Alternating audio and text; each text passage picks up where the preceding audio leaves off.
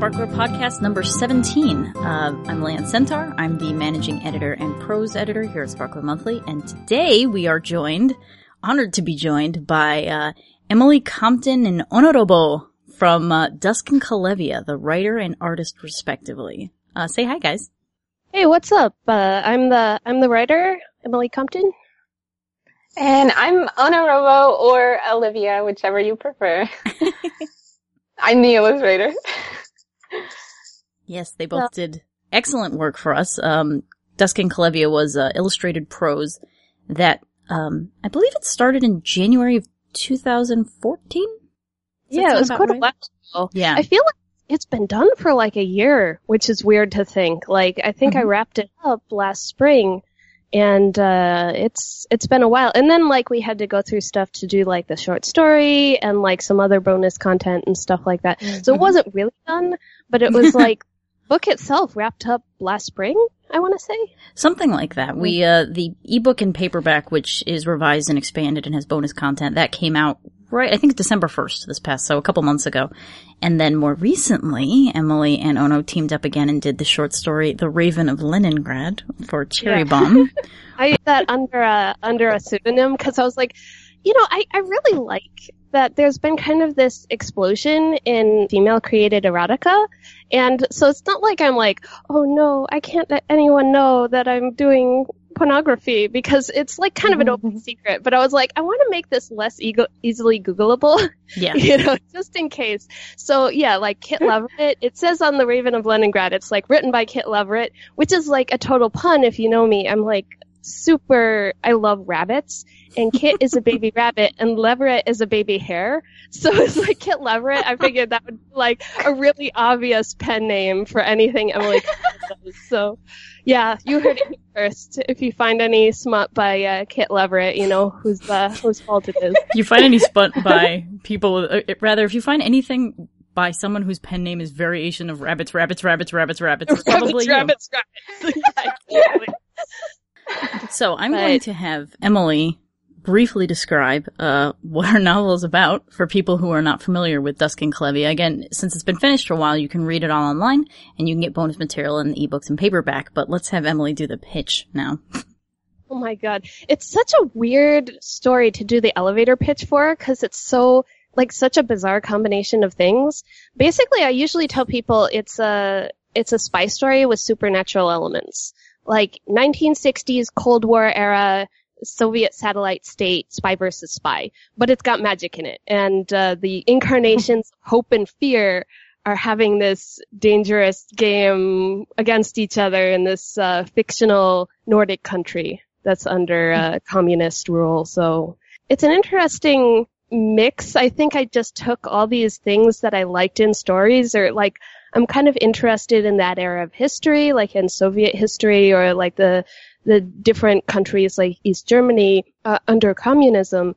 And so I feel like I took a lot of these interests of mine, like magical realism and stuff, and kind of threw them in a blender, and that's what came out. So, yeah.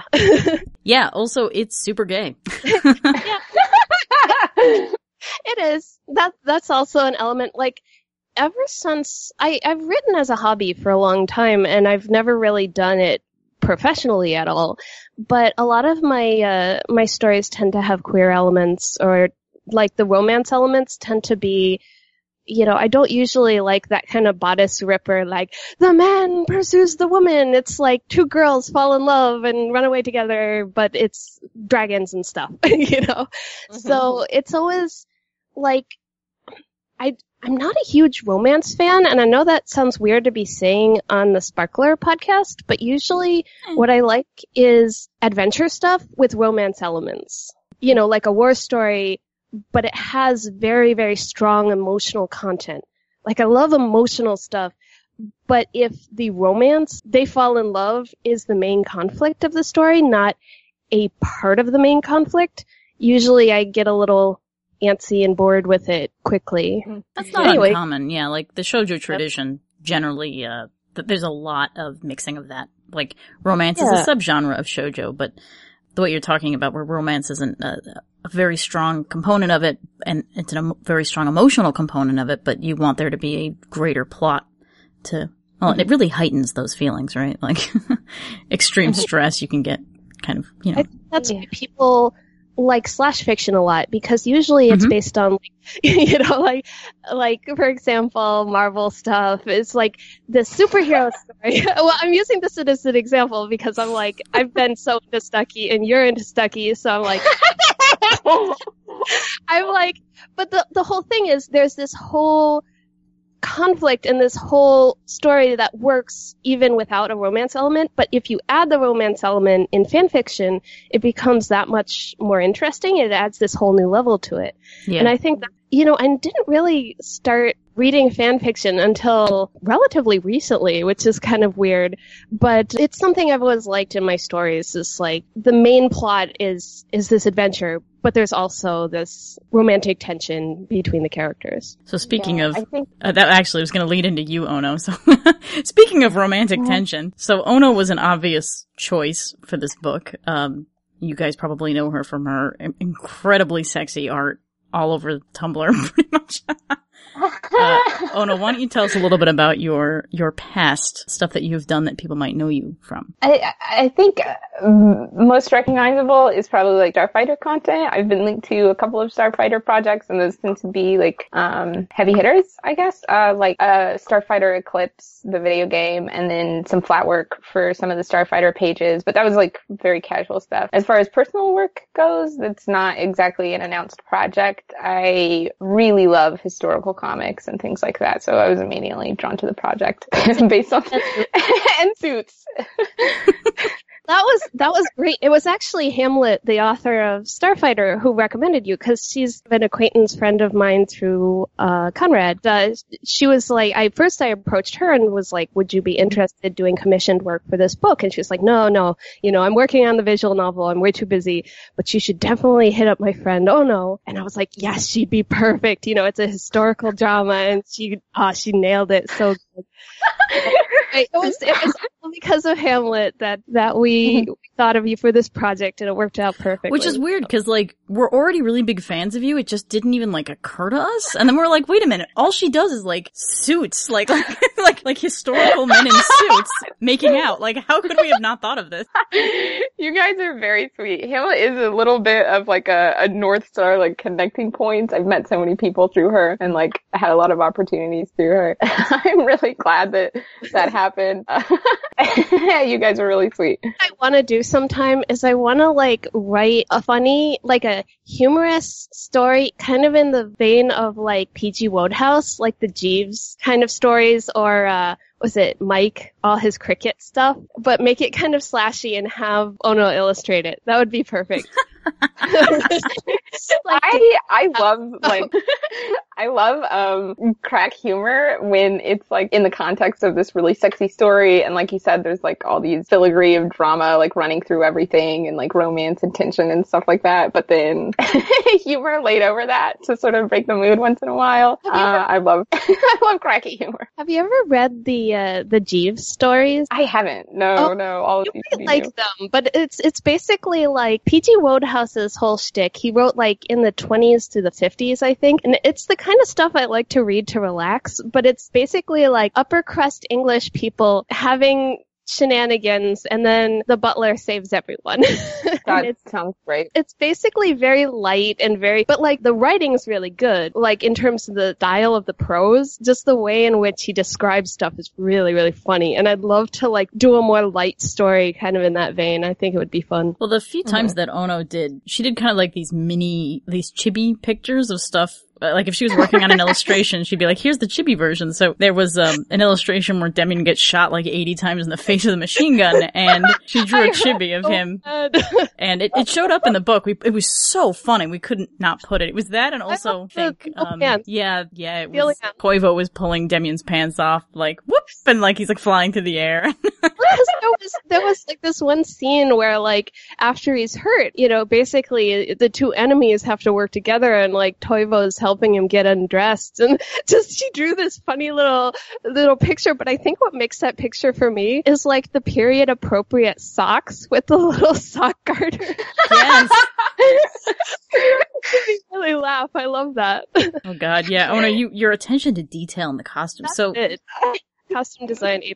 Oh yeah, you collaborate so well. And when we first started doing character designs of this, Emily's a real history buff, and so is Ono. So I really didn't want to take part in these conversations because I was terrible at history. But the two of you bouncing off each other, and Ono did these great character models with them wearing all these different outfits depending on like the season or the situation that they were in, and had all these different variations. Like beyond that, we'd be like, oh, if you switch this a little bit or whatever, and she'd have just even more. Like we were considering doing an art book for this series just because Ono did so much extra art for it that it's like, oh, I want to do something with this. Oh my god. And also, that was... Well, every illustration you did, you had like 10 sketch versions of it that you'd be like, well, I could do it this way or this way or this way or this way or this way. So there are all these like other options that we have, and they were so great, Ono.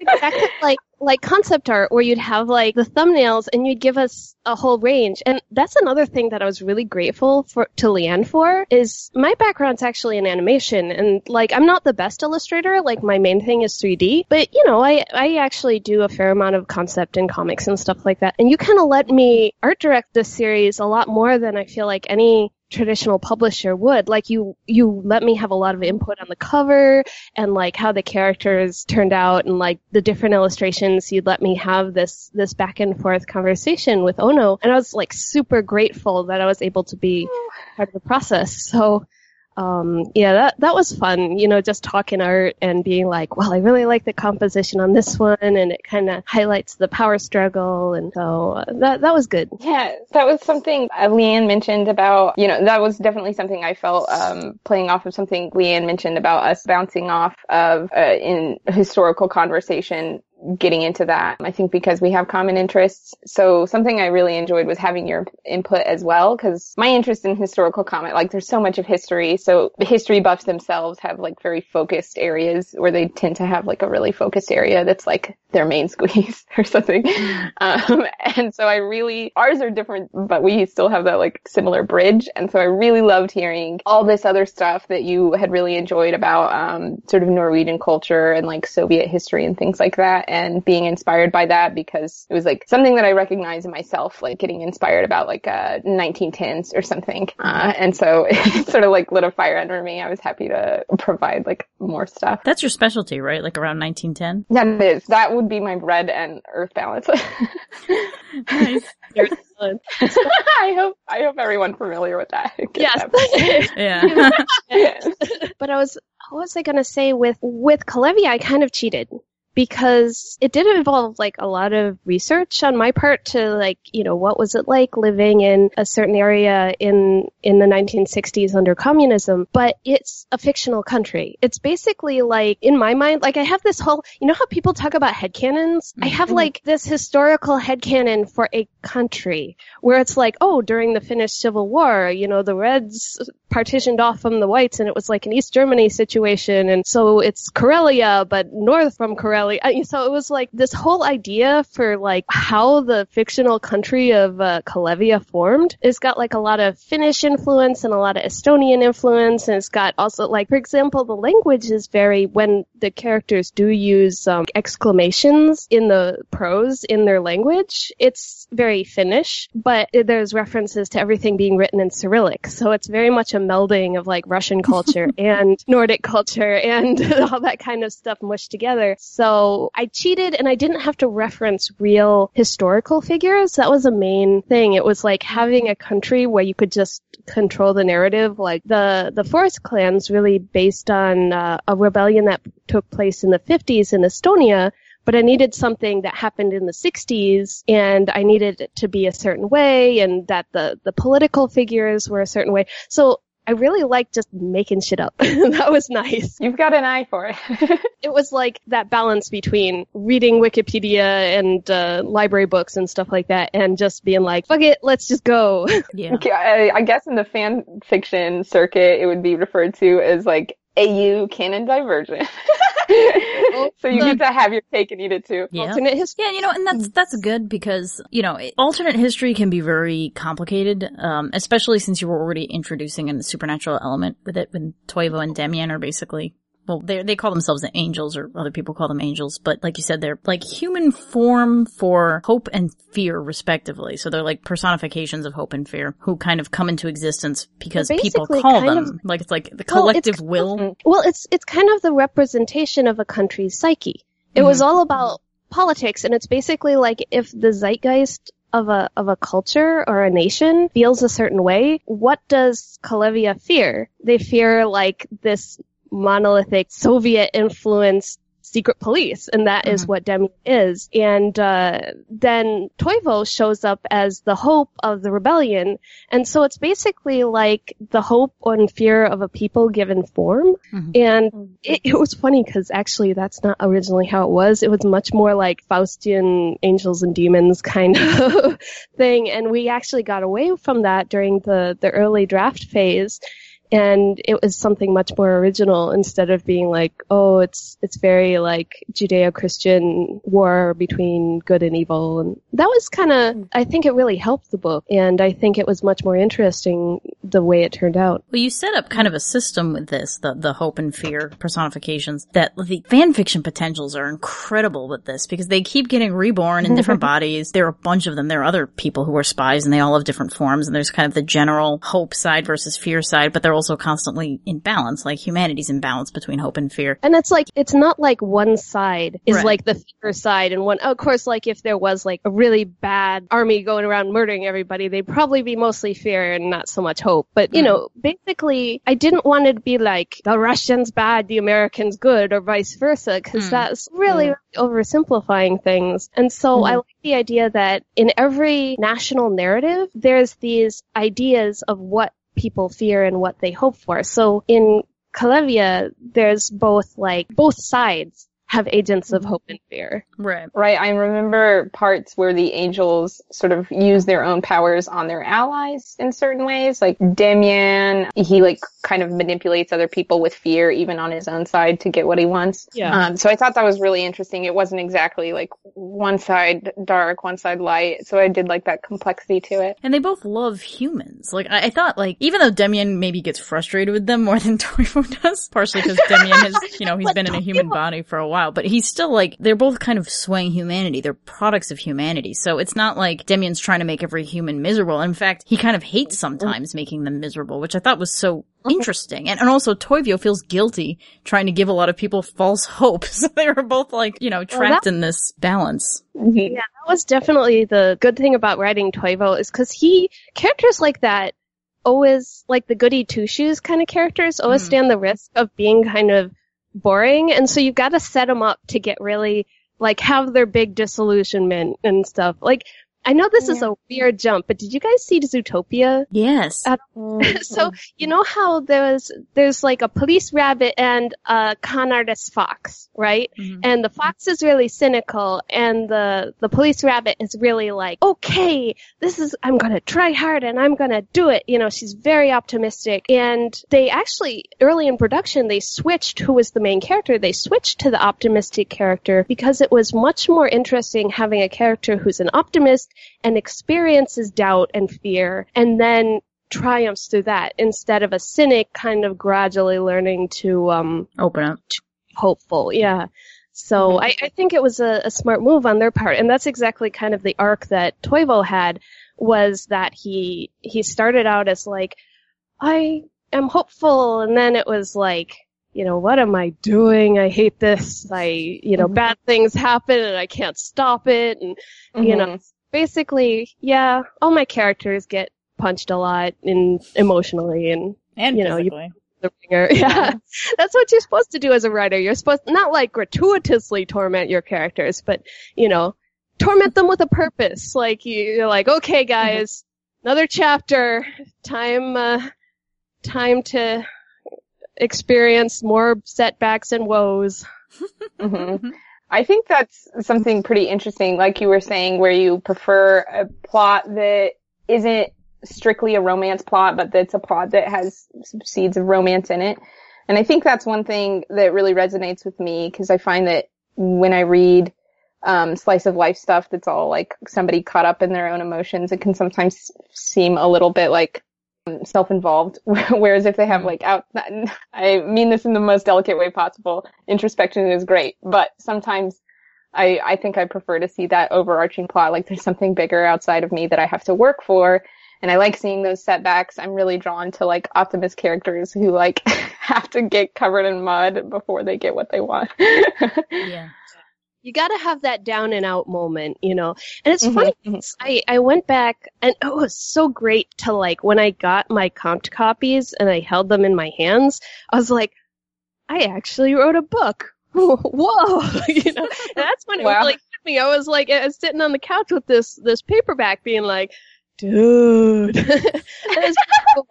But anyway, you know, so I was reading some passages from it and I feel like, wow, I've learned so much as a writer. Like there's some scenes where I just go back and read it. I'm like, oh, what were you doing? Bad. I think it's like that with any art. Like I go back and look at my old animation projects or sketches I've done and I'm like, yeah, what? So, but definitely one thing I always like in fiction is like that down and out moment because it makes the eventual triumph all that much more sweet. Like characters lying on the floor just being like, everything's terrible. I fucked everything up, you know, and then you're like, okay, get up and win the day. You can do it. So. Right. Like if that perspective had come exclusively from the fear side or like the pessimist side of things, I think you wouldn't get the same effect from the audience because it would be like, all of that pessimism right off the bat, I think would turn off the audience a little bit. It wouldn't make them attracted to the world or the story. They'd be like, I want to get out of here. Yeah. But seeing it in little peeks and glimpses feels a little bit more revealing, sort of like as a child growing up through the world and experiencing it and like finding out like, oh, this isn't so great. Feels maybe more intuitive to human nature. And you know, interestingly, this was running about the same time that we were running the other novel, Dead Endings, which ended up doing kind of the opposite. The narrative is through the pessimist character. And that like what you're saying was a real concern that I was like, is she not likable? Is like she too much of a downer? Is she too mean? Whatever. Luckily, Dead Endings is really well written and also very funny, which kind of helps with that when it's more snarky. But it was nice to kind of have these two books running alongside each other because you have Toivo, who's pretty optimistic, and then you have Caitlin from Dead Endings, who's like, fuck everything. Hard drinking.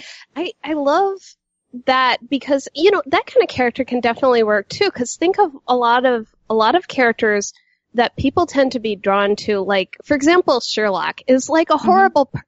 Right? But like Caitlin pales in comparison. She's just kind of a hard drinking, like, I'm too old for this shit. Too many ghosts. You know, just kind of like, darn it, kind of feeling.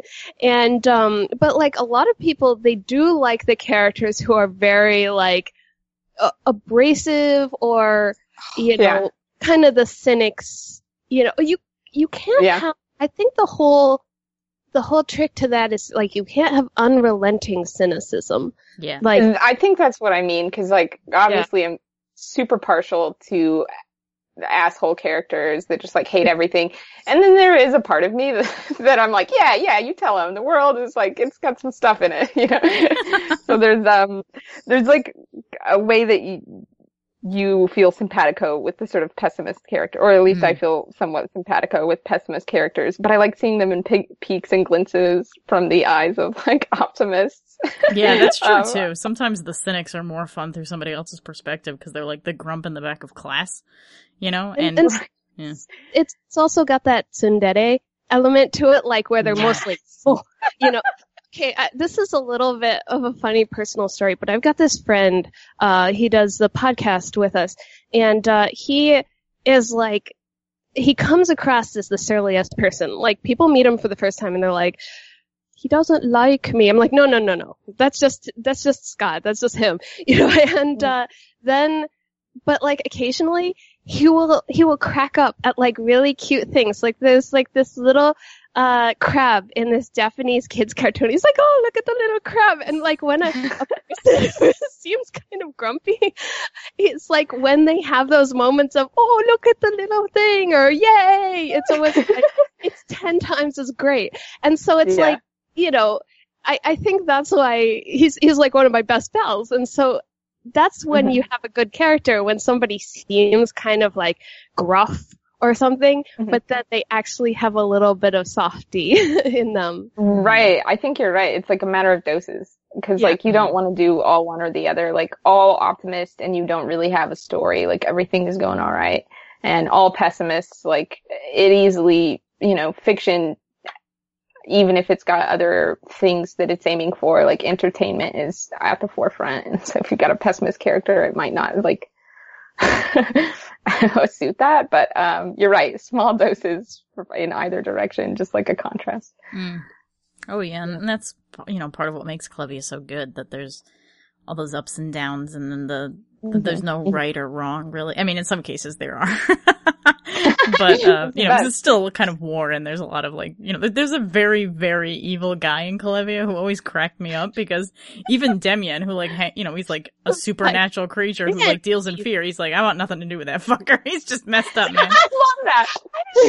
That's something I kind of regret, because something I like a lot is complicated villains, and this villain isn't that complicated. But it wasn't really about him, though. Like, it was, the story was more about Toivo and Demian and, oh my god. Yes, Vesa and, why am I blanking on her name? Yeah. What's her name? Oh, Kai, yes. Yeah, so it was about... Girl. She was kind of my breakout character. Like, I really liked Kaya and I liked Demian. I think they were the most fun to write.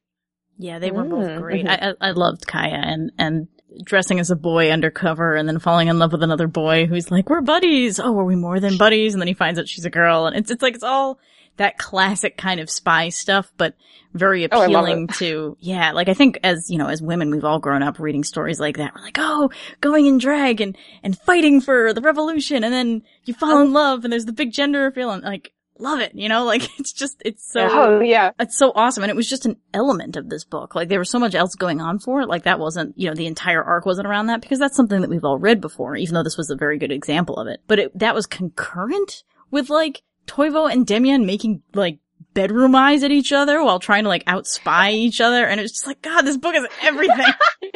I love Vesa's, because I kind of think he's got to be at least a little bit bi-curious, because he's like, oh, that boy is so awesome, and he's, like, always being like, look at how strong he is. Oh man, Kai is so cool. I want to see Kai again. My friend. Yeah. That was amazing. I think there was a little bit of that going on even before. He was like, oh, you're a girl. Whoa. I do think that, what is it? Yeah. I liked his wide-eyed wonder at her, and I like the sexual crisis that characters experience. I'm like a woman of simple needs. You know what? There were so many sexual crises in this.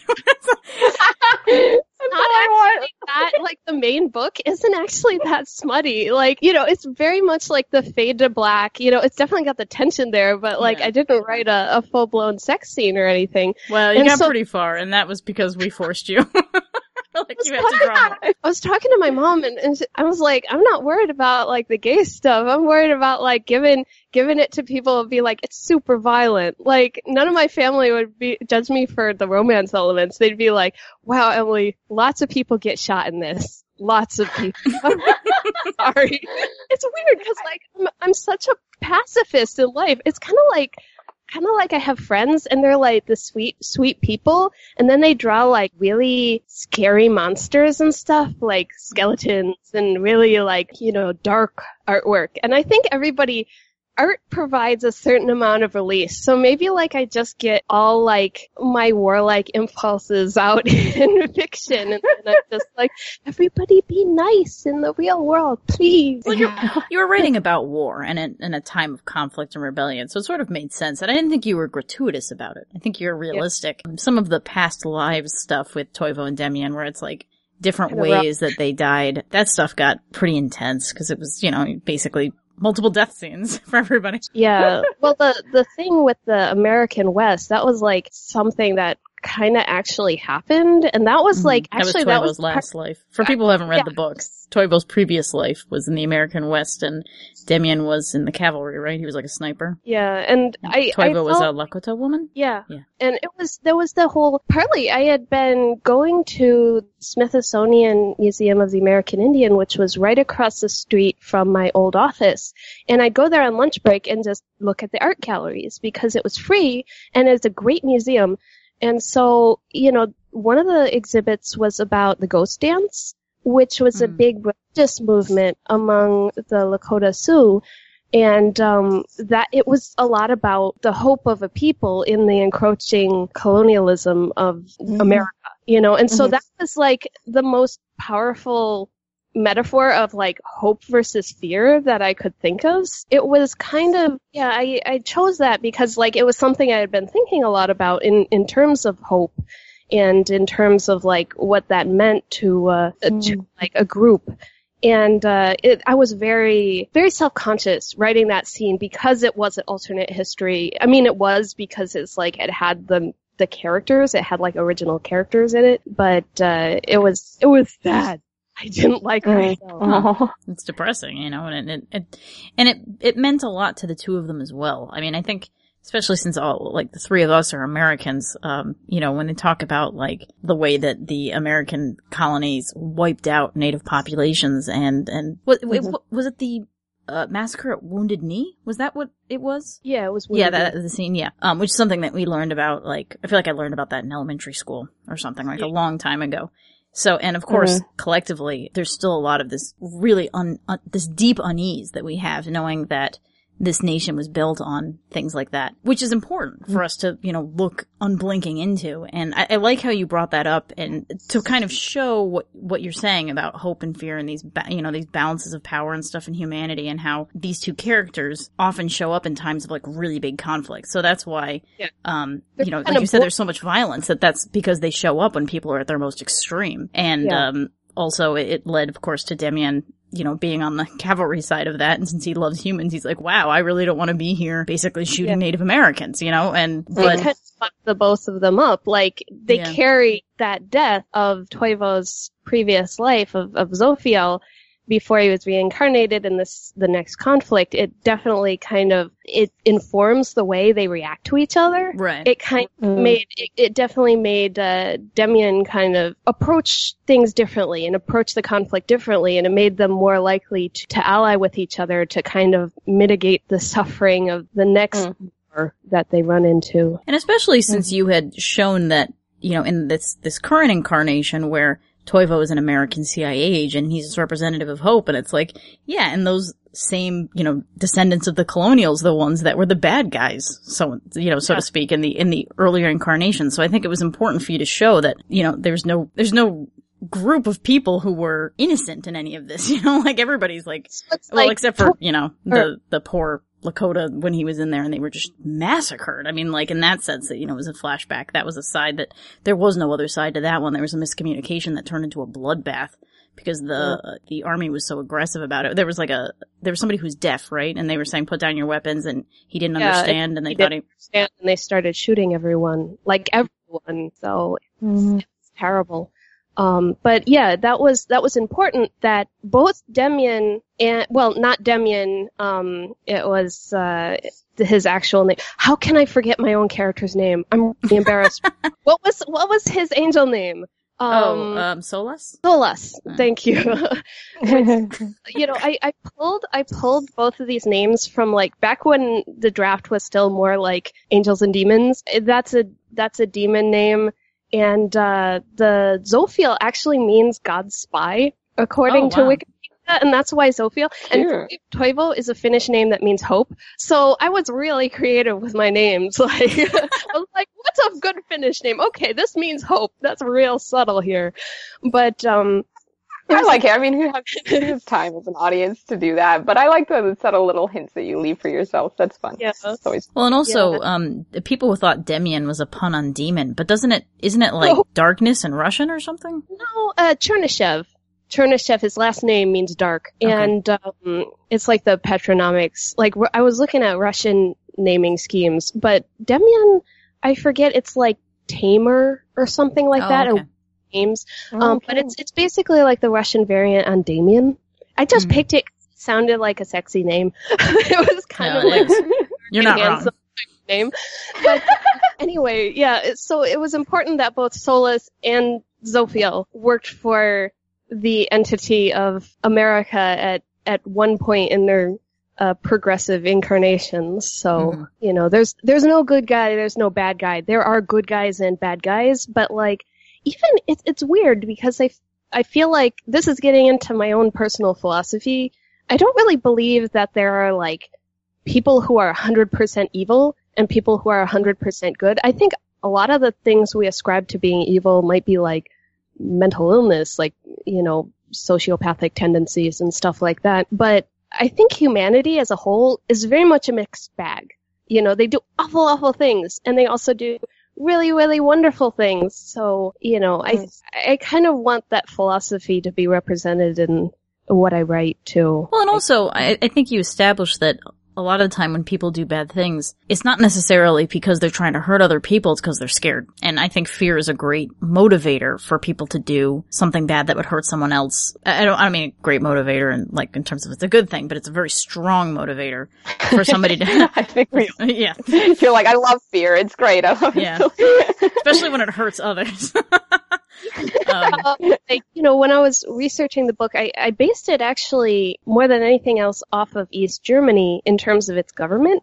And one of the things that I found like kind of frightening is the percentage of East Germans who had informed on somebody in their life. You know, it was like a third or something like that. I don't remember the exact percentage, but it's like a ton of people would like tell on their neighbors for like really minor things, like, I know he has banned books, you should investigate him. And it was mainly because people were like, you know, if they were good informants and if they were like, you know, they tried really hard and were very well behaved, they were hoping that the baleful gaze of the Stasi wouldn't fall upon them. And so I think fear definitely plays a large part in people's cooperation with bad things. Yeah, so, yeah. It's not necessarily sadism so much as it's a survival instinct or selfish self-preservation. Yeah. You know, where it's like, I'm out for number one, everyone else can go screw themselves. So unfortunately, that's how humans do. I think that came across well in Kalevia, but in a sensitive way, not in like, oh, look at these horrible creatures, but in a way that's like, oh, we all have like a little bit of our, like, that inside of us. And it's a matter of, you know, resisting, I guess. Yeah.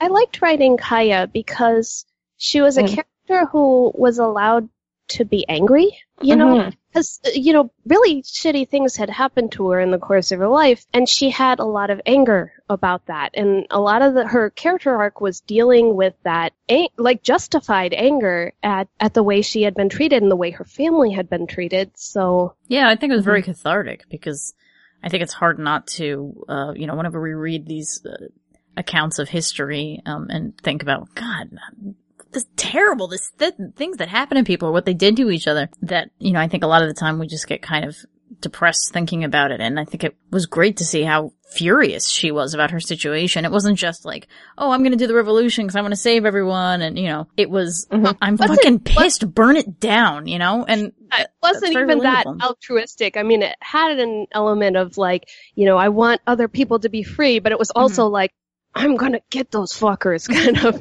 like. Yeah. That's great. Well, that's very human too. Yeah. And it was a nice contrast to, again, all the other characters. Vesa, who was sort of, because his father was the chairman, he was protected from all this garbage, and I mean, until he wasn't, because then he gets kidnapped because he's a high-profile target. But it's like a fandom word for that. Is he a wooby? Like, am I using that word right? No, he's not a wooby. He didn't suffer enough. I think a wooby is like somebody that just gets like just Murphy's Law. Yeah, can't go wrong, does go wrong. Yeah, I think the wooby in that story. He was kind of the damsel in distress. I don't think he wrote a wooby. Not that I hate Woobies. Bucky Barnes, you mentioned Marvel earlier, so anybody who's familiar with Bucky Barnes is a Woobie. So love that character type too. So sad. And you're like, oh, all these horrible things happen to you. Oh, Oh yes, Ono's very good at Captain America and Bucky Plus. Barnes. I have a thing for Woobies. I love a good Woobie. yeah. So, like, your character, Gabe, would you consider him a Woobie? I don't know. Probably. If you like strip the veil back, maybe a little bit. Yeah, Ono has an I original guess comic. It's called Something to Talk About, right? That's correct. Yeah. Sorry about that. It's sort of like spinning its wheels on the back burner, but while I try and look for like a full-time position, it's sort of hard to like cut out specific time for personal projects when you're also like job hunting every other contract or, doing this and that, trying to like pick up the pieces. So it's a little harder to work on personal projects when there's not like a stable anchor of like, I know this is the time I can't give and I know this is the time I can give versus when it's like more up in the air. But yeah, I'd like to work on that again. Yeah, you did a short story for for Filthy Figments that was something to talk. It was a something to talk about AU. That's correct. Yeah. Oh, you didn't read that, Emily? Oh, I didn't. Oh God, it's so good. I just found out David Lewis from like all your sketches and like the little bits of something to talk about. Actually, part of the reason, like the first art of yours I think I ever saw, it was like Gabe and Lewis, but it was like a World War I AU or something. And I was not an AU because but it's sort of like tail end. Yeah. Oh man, I was just like World War I era soldiers. Oh no. I know, right? I know people have this like fetish for like Nazi uniforms that I can't say that I'm into. I'm not interested in that. It's uncomfortable. Sorry, I don't mean to bring up more dark stuff in the middle of this podcast, go for it. But my alternative to that, it's like I see your like Nazi uniform fetish and I raise you like World War I, where it's very obvious that fear was a motivator and it wasn't like these people are evil and these are not. It's like the Serbians had good motivation. Exactly. And so I'm like, there's less cardboard cutout villains in World War I think, if we can put it like that. Or everybody getting trench foot on both sides, like all around. Right. It wasn't like I want to wipe out humans or anything like that, or like conquer everybody. And they have the jobbers and like the high like sleek boots. I'm like all about that. The outfits are better. Yeah. But and I tell you though, I really like. It's so weird. Like I'm saying, I hate war, but I really like war stories. And I like sports stories too. That's the other thing. It's like, I guess that whole homosocial, everyone is like fighting for a common cause is compelling on some level, but it's like, it seems like the two things I end up writing the most and like with anime consuming a lot is like, I have a lot of sports stories and soldier stories. So I don't know what that says about me, but yeah, hate the war, like the conflict, I guess, in fiction. Yeah. Like it in fiction. Yeah. Totally fair. Yeah, I can't stand sports either, but there's something not like real life sports. But there's something nice about that camaraderie in fiction, I guess. Well, you figure sports is just kind of like simulated battle. Like I've been yeah. I've been like really into hockey lately. And like you don't talk to me because it's like playoffs are happening and I'm always like, oh my god, what's the score? What's my bracket like? Oh my god, got injured, so I thought I was gonna be like, I was always a person who played sports. Like I was my parents were like, where did you come from? Cause they're all like, more, they tend to be more like sedentary, I guess. And I was always like, I'm going to play soccer. I'm going to run around and play basketball. And they're okay. You do that. Good for you. So, anyway, with hockey, it was the first sport I got really interested in from like a fan perspective and like watching it without playing it. Like soccer is like, I was invested in it because it's like, oh, I play soccer and then I watch the World Cup with my friends. But like hockey, I've never played hockey ever. And I'm still like, holy crap, who will win? Who will win the cup? So, Spectator. I was telling Lianne, one of the projects I've been kind of tossing around, not like super seriously, but I started working on treatments for it and stuff, is like a hockey story with magical realism elements. So we'll see if that ever sees the light of day. Nice. I hope there are ice fights or something. Like I hope somebody gets seriously thrown around. Oh no! Oh my god! Yeah. There's lots of fighting. It's all the things that I like. It's got fighting and kissing, and it's kind of gay, and nice. It's Sounds pretty good. It's basically like, you know, it's kind of like the Damn Yankees sort of thing, where a guy sells his soul to a demon for sports team success, and all sorts of interesting ensue. But so is this going to be your true Faustian one? Well, yeah, it's funny because it doesn't even mention angels, but the demons are it's much more like that rule-based demonology, kind of like the Ars Goetica. I don't know how to say that, but it's like the old, it's not even really Christian, it's more like, you know, if you do this ritual, demon will appear and you have to light this kind of candle and they will ask for this thing. And it's much more like it's definitely like complete 180 from the angels and demons stuff in Kalevia. It's much more like going to have a contract kind of deal. Nice. So let's use that to segue actually into like next stuff that's coming up. So for anybody who read Kalevia, if you got the like complete version, the ebook or paperback, there was an extra story at the end, which was basically about Toivo and Demian's next life. It sort of continued after the end of Kalevia and then was sort of their next incarnation. And then afterward, Emily and Ono did a short story called Raven of Leningrad, which was actually a flashback to Demian when he was working in the KGB and he was in Russia and he was what do they call it? A honey trap? It was like a honeypot, but it was so right because in Kalevia, the whole thing with Demian had this whole association with ravens. Like, he talked to ravens, and they'd help him out and stuff like that. And they were kind of like his spies in the sky, and they're informants, basically. So instead of, like, asking the neighborhood kids, he'd be like, hey crows, see any weird shit going on? Yeah.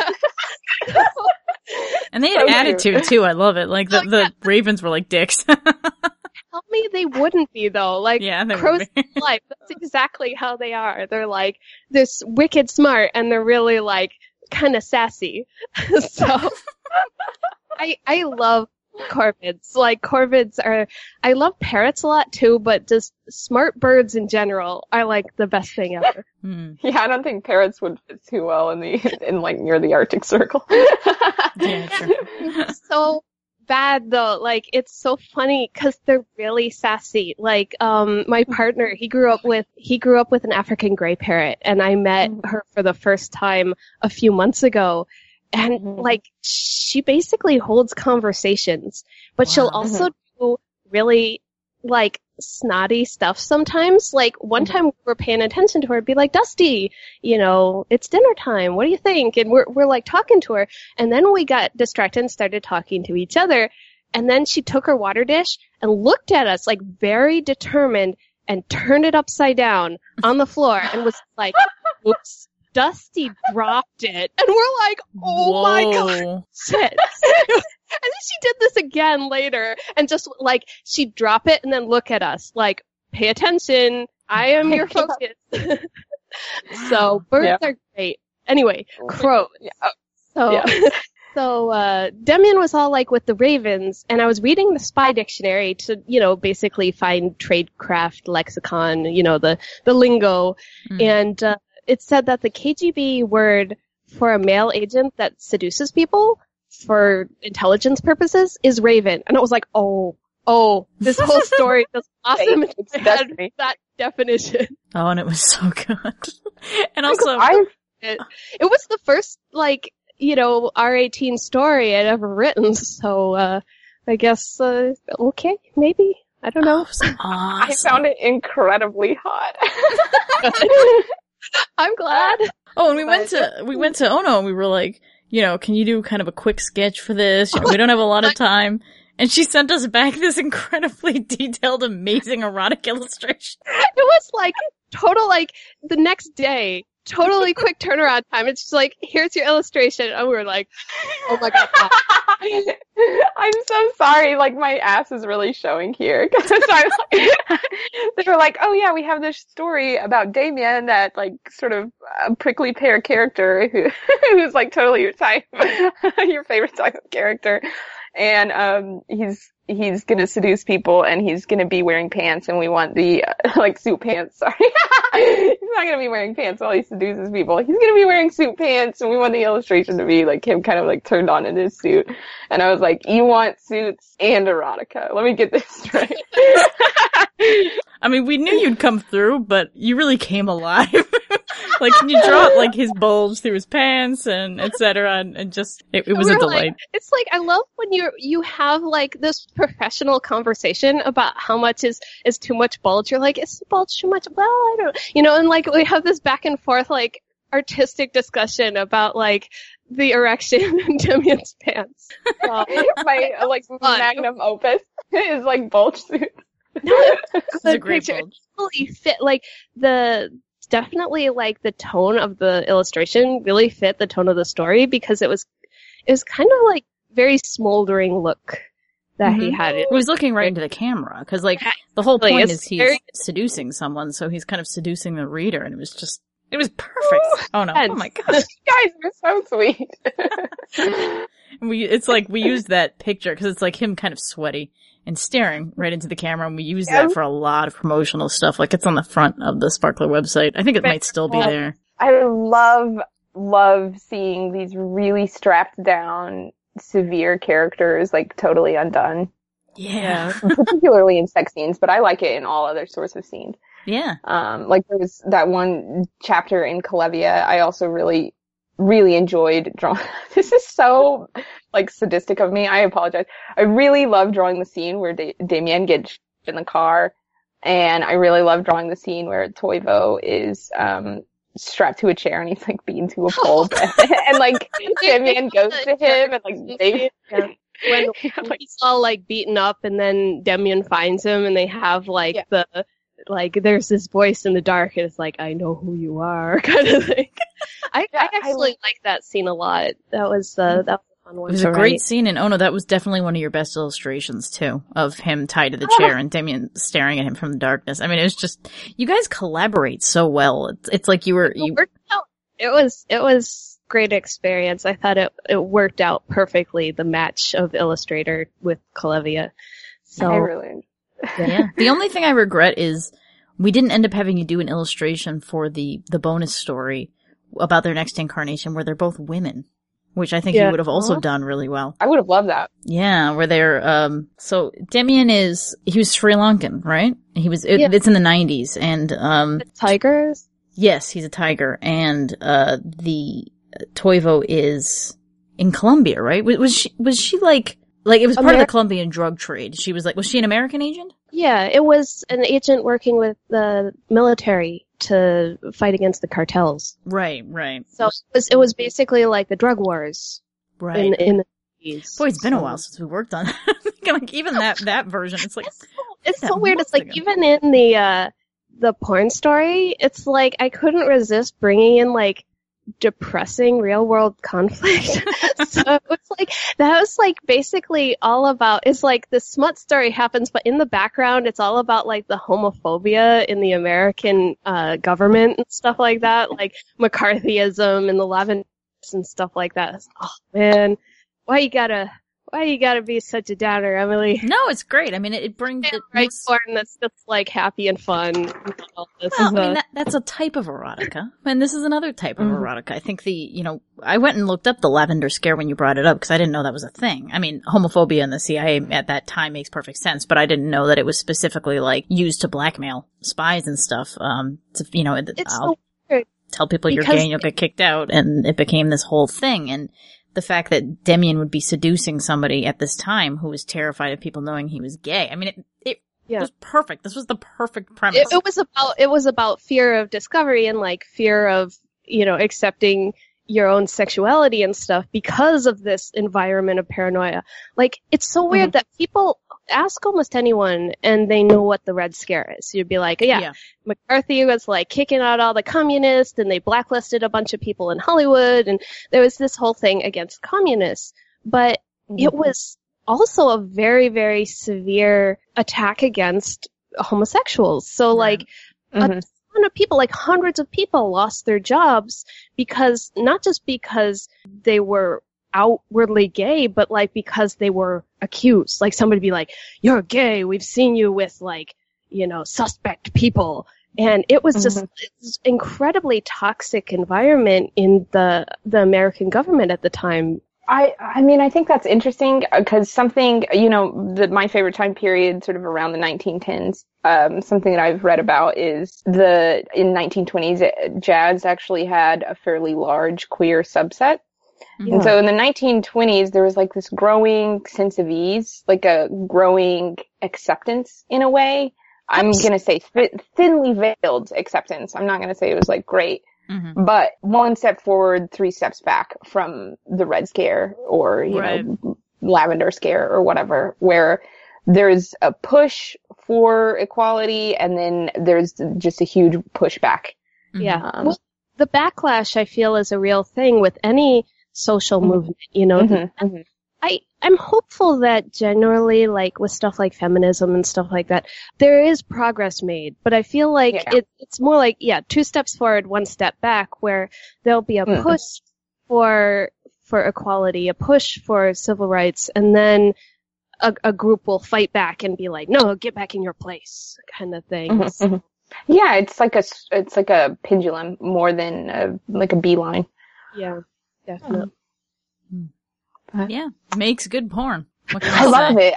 I love the sense of strife in porn, like sort of feeling intoxicated with someone, and then like there's the layer of resistance, and then that gets stripped away. I don't know. It just feels very vulnerable and involving to me. Yeah, there's something certainly to be said for internal conflict in the bedroom to kind of heighten experiences, because you know there's a fine line to walk there, obviously, because you don't want it to go into sexual assault territory. Right. But I think Raven of Leningrad is a really good example of how it totally didn't do that. Like, I mean, obviously, Demian was manipulating him because he was a spy, but he can also see inside the guy's head. And it's very clear that part of what this guy eventually got off on was the fear, because it was always tied to his sexuality was always terrified.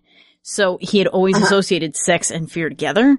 So they were mixing, and that was so fascinating to me. And also I think it's not uncommon, you know? Yeah, it was more like working through that too. There was a certain amount, I mean, it was definitely very bittersweet at the end, but it's like, you know, he's working through that, and I feel like everything that happened in the story, you know, Demian reads people's minds, and, you know, being extrasensory perception, that's like definitely a consent thing in magical fantasy stuff that isn't talked about a lot. It's like reading somebody's mind is pretty invasive.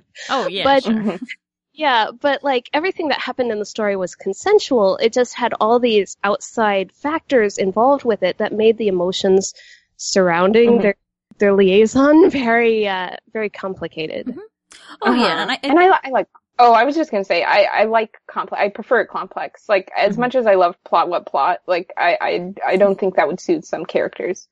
I think some characters you have to see in a complex situation. Yeah. Yeah, I definitely think there are some characters you can't really fade to black because you couldn't imagine them in this scenario. So, and I think also, you did the same thing in Kalevia, the Greater Kalevia book as well, Toivo and Demian. It does eventually fade to black, but you can't be like, and then they boned. Because it was like, what? How? Like, it's all about navigating each other's very extreme feelings on a lot of different issues that are going on in their lives.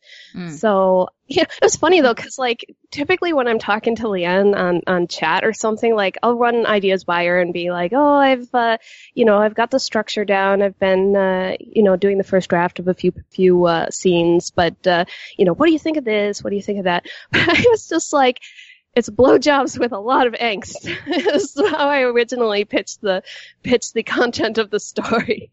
I'm sold. Like that Yeah, preamble is like all I need. I'm like, just send it my way. Angsty blowjobs. Let's see it. That was the story. Angsty blowjobs. Well, But, I'm partially using this podcast, because it's public, to try and get you to write another story, because I know you have another one in your head for Kalevia. I want you to do more porn. I mean, maybe.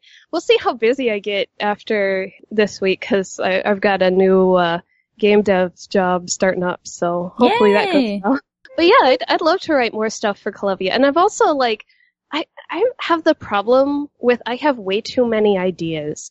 Like, I have this spreadsheet with literally 100 taglines of and they're sorted by category and stuff like that. It's like this character in a world where blah blah.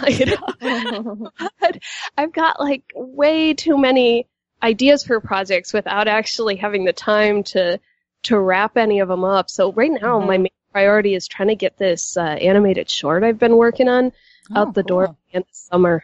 So it's 3 minutes long and it's been taking me for freaking ever. Is it 2D or 3D?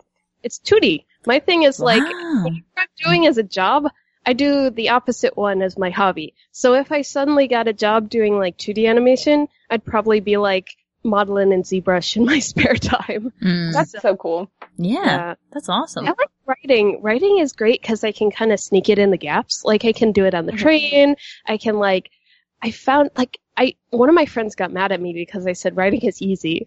And that was that wasn't actually what I meant. And I explained, I was like, no, I'm not saying it's easy, but in terms of time spent to story you can convey, if I tried to animate a scene from Kalevia, it would take me years to do it. For sure. It's prose is one of the fastest mediums you can work in. I find the instant gratification of writing prose really satisfying. And that's partially why we publish it, because all of us have worked in comics before we started Sparkle, and we know what a huge time commitment a comic is. That somebody has to be drawing all day, every day on that comic to get it done. Whereas sometimes if the medium of comics is not necessary to the story, if you can do it in prose, and there's certain things you can do better or worse in prose, so sometimes prose fits different stories. And Kalevia is a good example of that. I think yours worked very well in prose because of the switching perspective, because of the way they could kind of see into each other's heads, that their personality came a lot in the sections where they were controlling the narrative, even though it wasn't first person. I think that it suited prose really well. And then we have the illustrator, in this case Ono, adding the visual element to it, so you're still getting some of that great art aspect of it, kind of a halfway between prose and doing a full comic of it, and, certainly animation is kind of out of the realm of what we can do. I tell people you can offload the rendering to somebody else's brain, I don't have to my hand. I'd be like, you do all the work, I'll just provide the spark, so I'll describe a scene, like an airport or something like that, and I leave out so much, but if the person reading the story has been in an airport and, has seen a tile floor or something like that, they automatically put in those details. All I have to do is say 2 or 3 words and they create an image for me. And that's exactly. I like doing that. And it's great. People really enjoy reading prose, separately from reading comics, separately from watching animation. And, so for that, and also the other logistical reason is, like I said, because it's faster. So when you say writing is easier, I know what you mean. It's not like writing well is easy, but compared to a lot of the other formats that you can work in fiction, it is certainly the fastest and the least work intensive to get the most quantity of it out. So, there's no shame in not only that, but hard to drag your computer and your tablet onto the train. Yeah. And prop up an easel or something. No, I completely agree with what you were saying, that some stories are better suited to certain mediums, particularly writing versus comics or something like that. And Dusk and Kalevia was definitely one of those. I think the internal monologues, if you're writing internal conflict, prose can express that a little better and has time to parse more feelings, whereas in comics you just have to express it with one expression or something, or a little bit of pacing you have control over, but the reader also inserts their own kind of pacing on it depending on how quickly they're reading. But yeah. Introspection is very interesting in comics. There are a lot of ways that you can do it that I really like. There's also a specific way that prose does it that I really like. And one of those is, does the writing itself kind of change? Like, even if it's like a third person narrative, if somebody else is controlling the perspective. And it's subtle, these kinds of differences, and not all writers are good at it, but Emily does it very well. So the story feels different when it's a Demian scene from when it's a Toivo scene. And sometimes that's not as easy to get across in comics. So unless, you could switch color palettes and stuff. Like, there's certainly things you can do, but it's not heavy-handed maybe and less subtle. I mean, really, my background's actually, like I told Lianne this before, like, I went to film school. I didn't do writing as my thing. I was like a film major with a specialization in animation. So film is actually, like, I find comics are kind of halfway between prose and film, because you've got, like, you can do the thought, but usually that's kind of like in film you can do it with voiceover, but it's kind of frowned upon. Like, voiceover is a little bit fallen out of favor. Right. But a lot of stuff is like, like, who visually you kind of have to convey without saying anything and without hearing what's going on in the characters' heads, who's kind of controlling the viewpoint at any moment in time. So, like, the perspective, both visual and in terms of the tone, comes from a specific character. And I feel like comics owe a lot to film and vice versa, Yeah, certainly. Absolutely. Yeah, so the perspective change can be significant.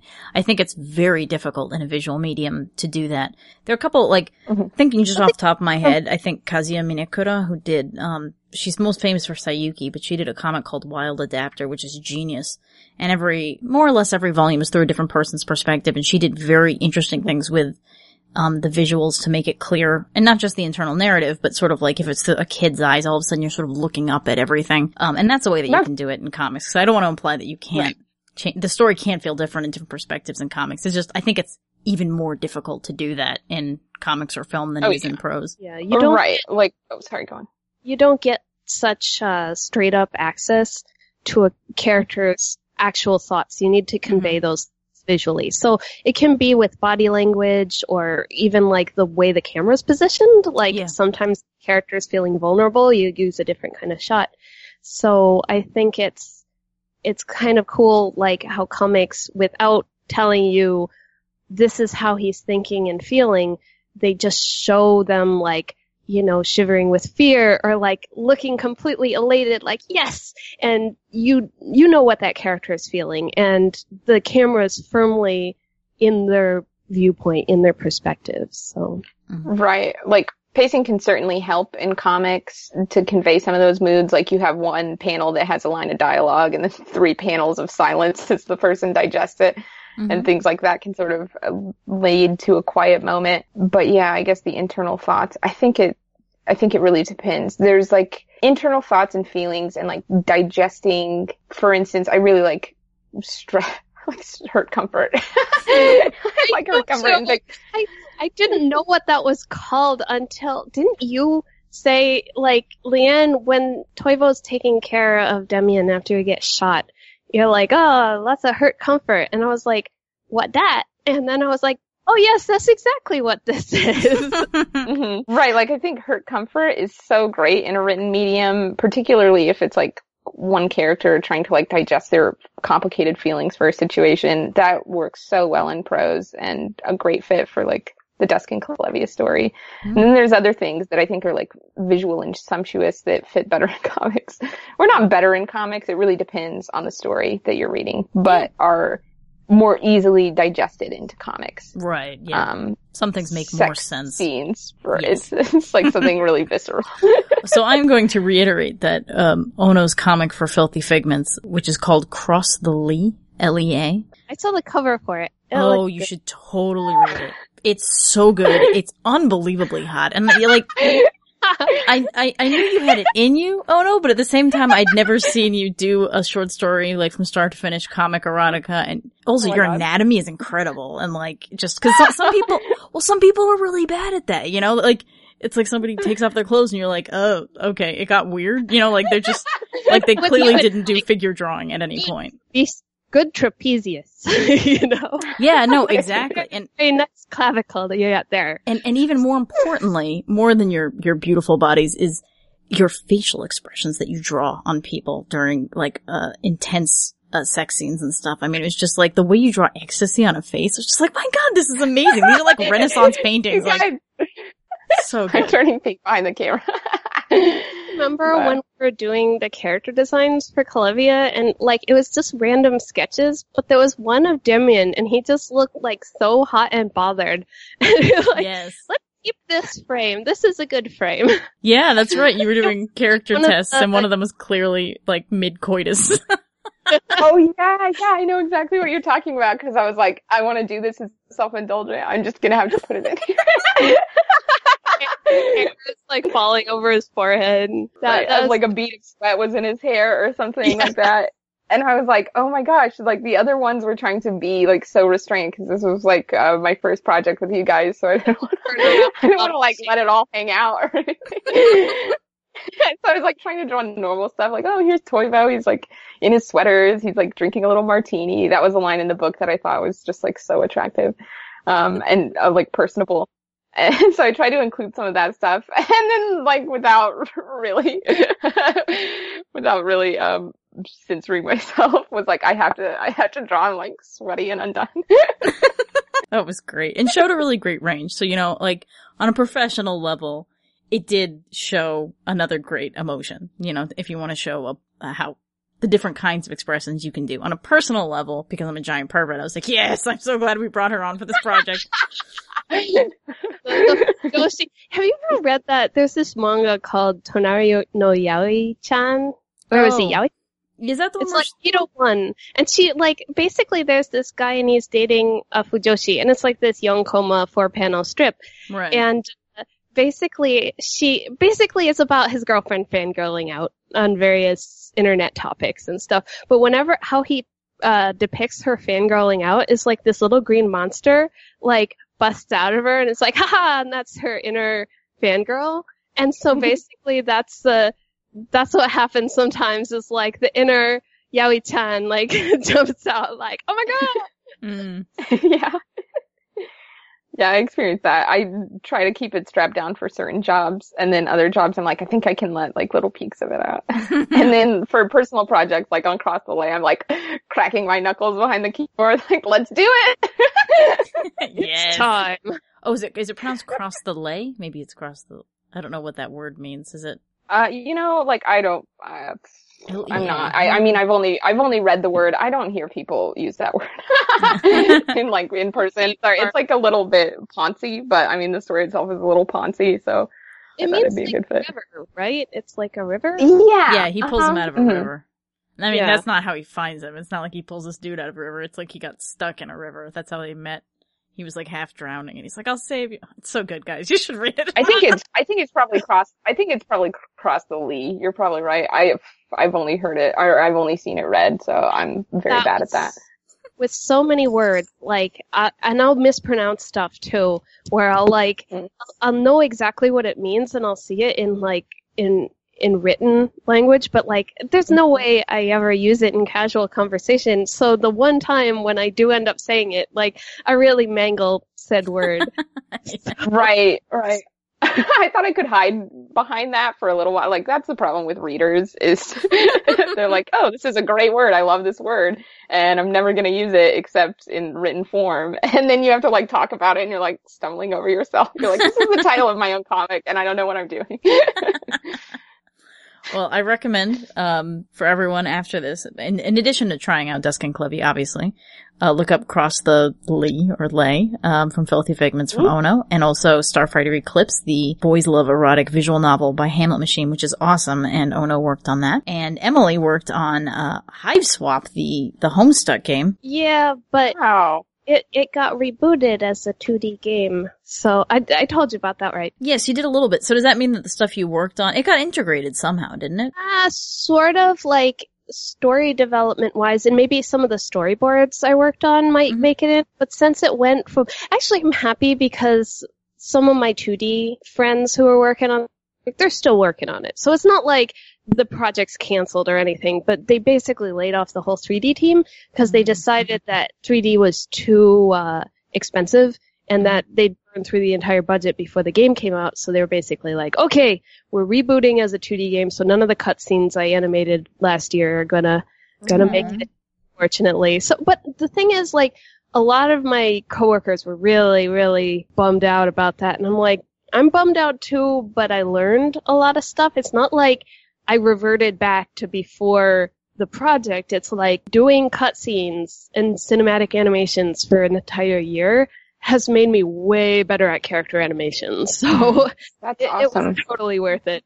I hope your stuff shows up in some format somewhere, because it seems like a waste to not use it at all. Form. And I feel like cutscenes, even in 3D, could be used. Maybe not. Maybe I don't think I'd find it too jarring. Like certain games have that where it's 2D and it has like a 3D cutscene or something. I wouldn't mind that. Yeah, I think it's more that it was a lot of cutscenes, and going forward with the project, I think they would do better, like, having illustrations instead of cutscenes, like, almost like a panel by panel thing, like, this scene happens, then this scene happens. I don't know. I'm not, I shouldn't even be talking about the game because it hasn't come out yet, but, I was working on Homestuck Shenanigans, and now I'm working on another game. It's gonna be fun.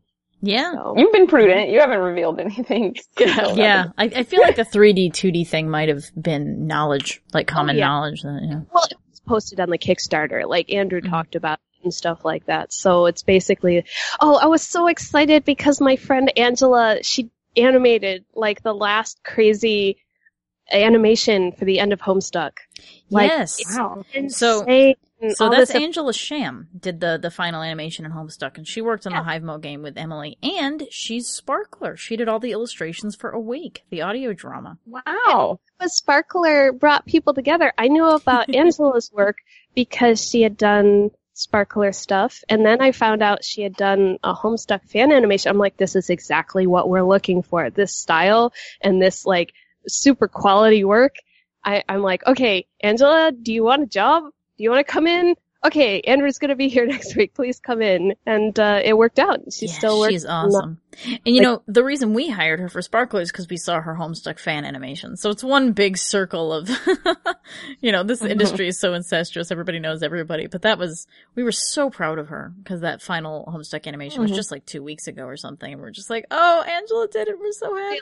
Really freaking good. Yeah. But anyway, it's funny because a lot of like, the I guess kind of butthurt fanboys throw shade at the indie games because they're like, it's nepotism. It's all, but it's like, if you have talented friends and you know what they're capable of and like, they're exactly the skills you need and you can vouch for them personally, why wouldn't you hire your friends? Like, I worked in a studio where basically as the studio grew, half the people were previous coworkers or they went to school together, and I feel like that always makes a better team because people belong, and also it's like you've done the interview for years and years before you actually need to fill the position. You're like, this person is A+ at sculpting or something like that. That happens to a point, but keep in mind that Angela was hired out of fandom. Like, she really wasn't somebody. Like, we hired her because we liked her Homestuck fan animation, and then she was hired because of her Homestuck fan animation and because she worked for us and proved that she could work professionally. So she really wasn't, like, nepotism in any way. She was, like, promoted fanboy. There's a TV trope for that. That's how I got my first job in the industry, too. I was basically hired after doing fan fiction to work on these Sailor Moon books. So, like, it's always a mix. When people say, it's all people you know, it's like, well, they were all people who were, a lot of them come from fandom, and that's how they know each other. So they're connecting through work anyway. It's not because, like, I went to school with this guy. But I mean, it's always, it should be a mix. Yeah. I'm right. That's actually, when people talk about, nepotism, they use it as a very pejorative term, but actually in my experience, knowing people, whether it's from work or from fandom or from even like, this person totally kicked butt in thesis class or something like that. It's awesome, That's how to make good work is like, find a group of people who's really compatible and is also really dedicated to their art. Oh, I think that goes hand in hand with like forging a good team is similar sensibilities. And I think the internet has opened up that a lot, introducing people to like niche groups that they have a lot in common with. I think it's natural that they would want to work together. And we lucked out in this case because you guys had never met, as far as I know, before this, and you had similar sentiments and worked out really well. I don't think we actually ever met in person. Like, I think the times you came to New York, it was for really short stints, and I was like, oh, hello, goodbye. And like, it was like, I've never actually seen you. One day it will happen. It's gonna happen. I'm gonna be in New York more. Maybe we should go to TCAF, not this year, but next year. And I'll have to make plans for that, yeah.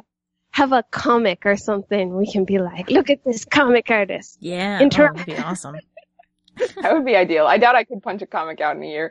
It seems like such a labor, but I'd love that. Okay, so we're going to wrap up. Is there anything you guys wanted to say on your way out? Any closing words for your audience? Just that I was really honored to work with you guys, and I adored Emily's story, and I can't recommend it enough. Oh, you've been such a pleasure, Anna. You are an awesome editor and an awesome illustrator, and it was super fun, and I'm glad I actually managed to finish a project. I'm glad too. You're such a gem, Emily. Emily is, I always use you as an example when we say that, there are very few people out there who have never really written before and they have the great American novel, like, under their bed. You're my example when I use that, cause you're like, I haven't really written much ever before. And when you sent me that pitch, like, I was like, oh my God, this writing is so beautiful. What do you mean you've never written before? Like, I feel like I pulled this off a shelf in Barnes & Noble. And including, like, in the beginning, I had to explain to you how a semicolon works. Because you just hadn't been doing that much writing, but you have such a great command of the English language that we are all glad you finished this novel, because it's really, really a prize. Woot woot. So I guess I'll talk to you guys later, and I hope people like the podcast, and I hope I didn't ramble too much. I tend to go, when I get excited, I'm like, yes, there's this thing. I want to tell you about it. Nah, you're fine. We're also, it'll probably get edited down slightly, but we're gonna have you say goodbye to everyone now. So say goodbye to your loving fans, guys. Bye! Bye! Perfect.